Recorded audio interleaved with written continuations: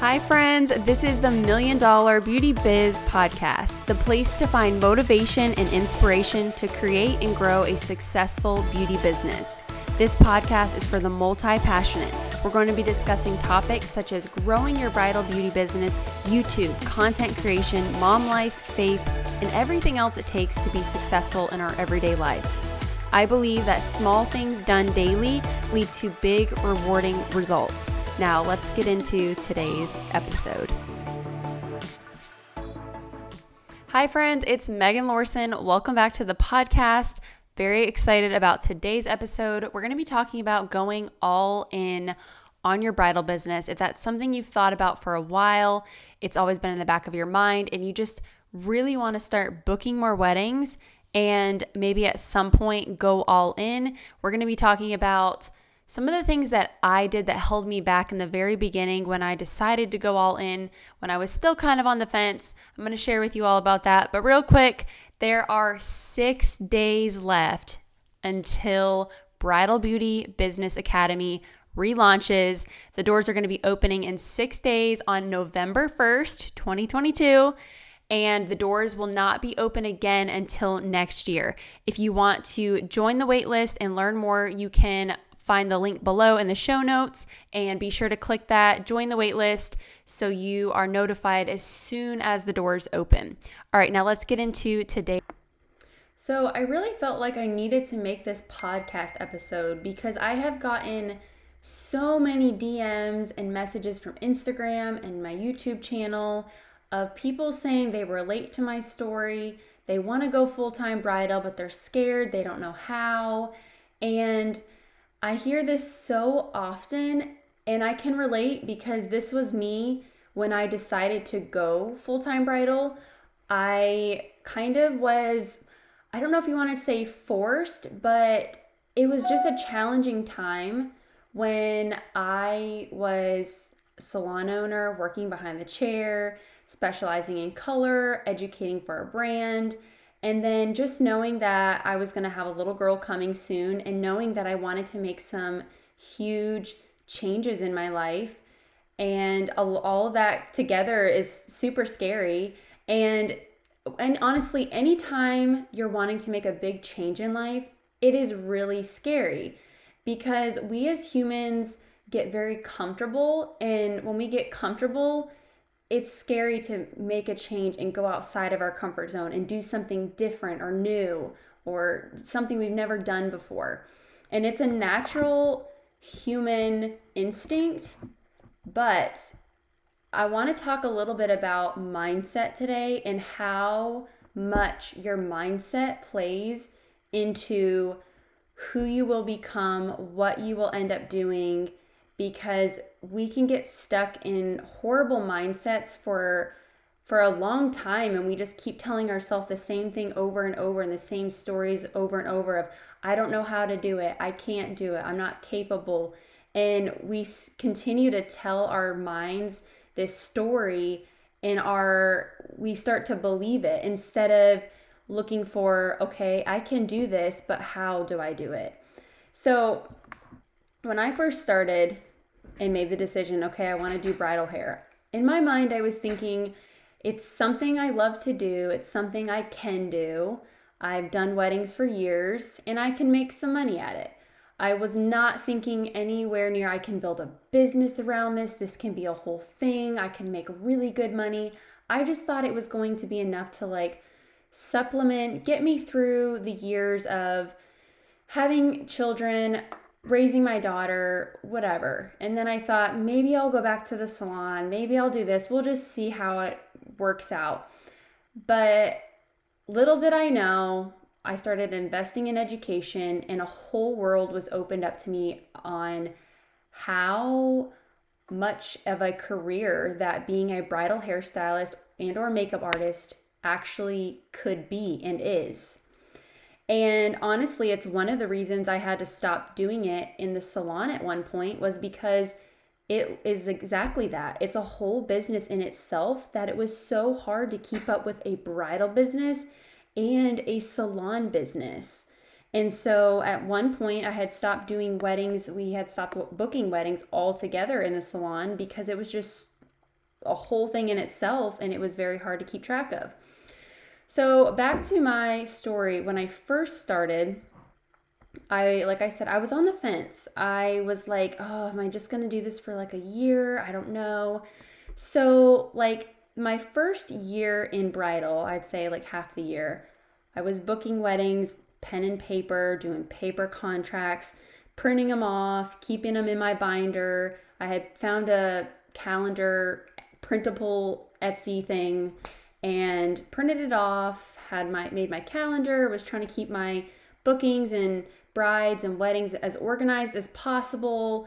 But I knew halfway through that year, I knew that this is what I want to do. And with all the education that I had taken, all the mentors that I have had, I knew that I had to go all in and take it very seriously if I wanted to make the kind of money that I wanted to make. And at that point, I knew there was good money in doing bridal hair, and I love the industry. It's fun, it's glamorous. It's a happy day for people, and it's just fun to be hanging out with the girls on a Saturday, getting them ready. They're all excited and happy for the day. And I knew I wanted to go all in. But I thought, let me play it safe. I don't want to spend a lot on getting my bridal business up and going. I want to try to keep costs as low as possible, because if I decide that I don't want to actually do this, I want to go back to what I was doing. I don't want to go all in. But very quickly I found out that I had to make that decision. I couldn't ride the fence. I couldn't sit on that fence for much longer. I just felt like I was half doing things. And then I started to get frustrated because I couldn't keep up with the wedding bookings, because it was just getting more challenging doing everything pen and paper, because I was like, did I get back to this bride? Did I get this bride's deposit? And quickly things can get very chaotic, very out of control, especially when you're trying to keep track of weddings, keep track of brides, who gave me their contract back, who didn't get it back to me, and this and that. And so finally I had to go all in and decided I need a booking system. I need a system that I can use that's going to keep everything organized. But not only that, I need a system that's going to help scale and grow my business and take it to the next level. So that's when I found HoneyBook, and tons and tons of other bridal hairstylists used it and were using it, and they said they loved it. So I quickly purchased HoneyBook, started using that, and ever since I've been using HoneyBook, and it is so amazing. It literally keeps me organized, and I'm able to automate things in HoneyBook, so it's able to help me grow and scale my bridal business and keep track of who gave me their retainer payment back, who didn't pay their retainer yet. Do I have this person's contract back, and is it signed? And it lets me know how many weddings I've got booked, who didn't get back to me. And it keeps everything so organized for me that I never have to worry about, did I forget to schedule a bride? Did I get this person's retainer back? Did I get their final payment back? It keeps track of everything. And I'm able to upload my contract in HoneyBook. I'm able to automate things. I have an inquiry form set up through HoneyBook. It is so amazing. And actually, I do have a HoneyBook trial referral code. I'll put it down in the show notes. If you guys are interested in checking out, you can get it for, I think it's like $1 a month. It's like super cheap. I'll put it down if you guys want to check it out, so you can have that referral code. But like I said, I wanted to just stay in that safe zone because it was comfortable. And I was like, well, what if it doesn't work out? What if it doesn't work out? Then I don't want to invest all this stuff and get so deep into this.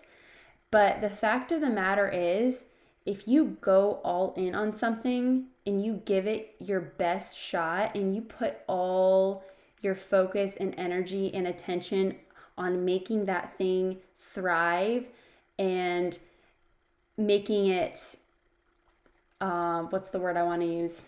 When you go all in and you make it, you put all your energy in it, it will not fail. I promise you.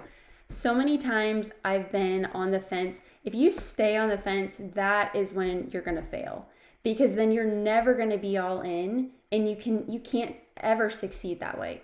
So if you're ready to go all in, you have to just make that decision, and then you have to take the action and you have to take the steps to go all in. And also too, I wanted to point out, when you are trying to be that DIY bridal hairstylist, DIY bridal makeup artist, and you're trying to do things pen and paper and keep track of things, you are also going to attract those type of brides, which is fine and good if that's what you want to attract. But for me, I wanted to make a career out of this. I wanted to make good money doing it, so that I wasn't just paying the bills and getting by and surviving. I wanted to go beyond that. And so you have to think about it too. You can't charge high prices if you're got paper contracts and you're still having people print off contracts and keeping track of things that way. You can charge so much more if you have an organized booking system that brides can easily, quickly sign. Everything's a breeze and it's quick and easy for them. And my brides always say how quick and easy my booking process is, how easy it is to just send over payment, sign the contract, and people want easy. So, but also with that comes a higher price tag. Brides pay higher prices to have an experience like that. That's easy for them. So keep that in mind too when you're considering different ways to set up your business and going all in. So I'm going to give you 3 things that you're going to have to invest in and that you are going to absolutely need if you're going to go full-time as a bridal hairstylist and or makeup artist. Number 1 is a booking system. If you haven't gathered that from the episode, you need to invest in a booking system. There's many different ones. Like I said, I personally use Honeybook and have absolutely loved it. And I know many other bridal hairstylists and makeup artists who use and love Honeybook as well. But just do your research, pick the one that's best for you. But Honeybook is very inexpensive, especially starting out. Like I said, you can use my referral code, and I think get it for $1 a month. If you don't have a referral code, I think it's only $9 a month. And then once you reach your first $10,000 in sales, then they bump you up to the next tier, which is $39 a month, which is nothing compared to the grand scheme of things and all that Honeybook does for you. And then number 2 is decide also in the beginning, how many weekends do you want to work? How many brides do you want to book? And that also is going to depend on how much money you want to make. And then that's also going to depend on how much you're going to be charging for your services. How much are you going to be charging for your brides? How much are you going to be charging for bridesmaids and family members? And I talk all about pricing and all of that in Bridal Beauty Business Academy. I have several different videos, and I also have my pricing ebook included as a bonus inside of Bridal Beauty Business Academy. And it talks about the different types of brides and pricing your services to attract the type of bride you want to work with and how to do that. And then number 3, you're going to want to invest in some kind of tax service to keep track of all your receipts and your taxes. And for me personally, I love and use QuickBooks. If I have a referral link, I'll put it down below. But again, if you don't have systems and things in place to grow and scale a successful bridal business, it's going to be stressful, and it's going to be really hard and challenging to grow it and scale it the way that I think most of us want to grow and scale a business.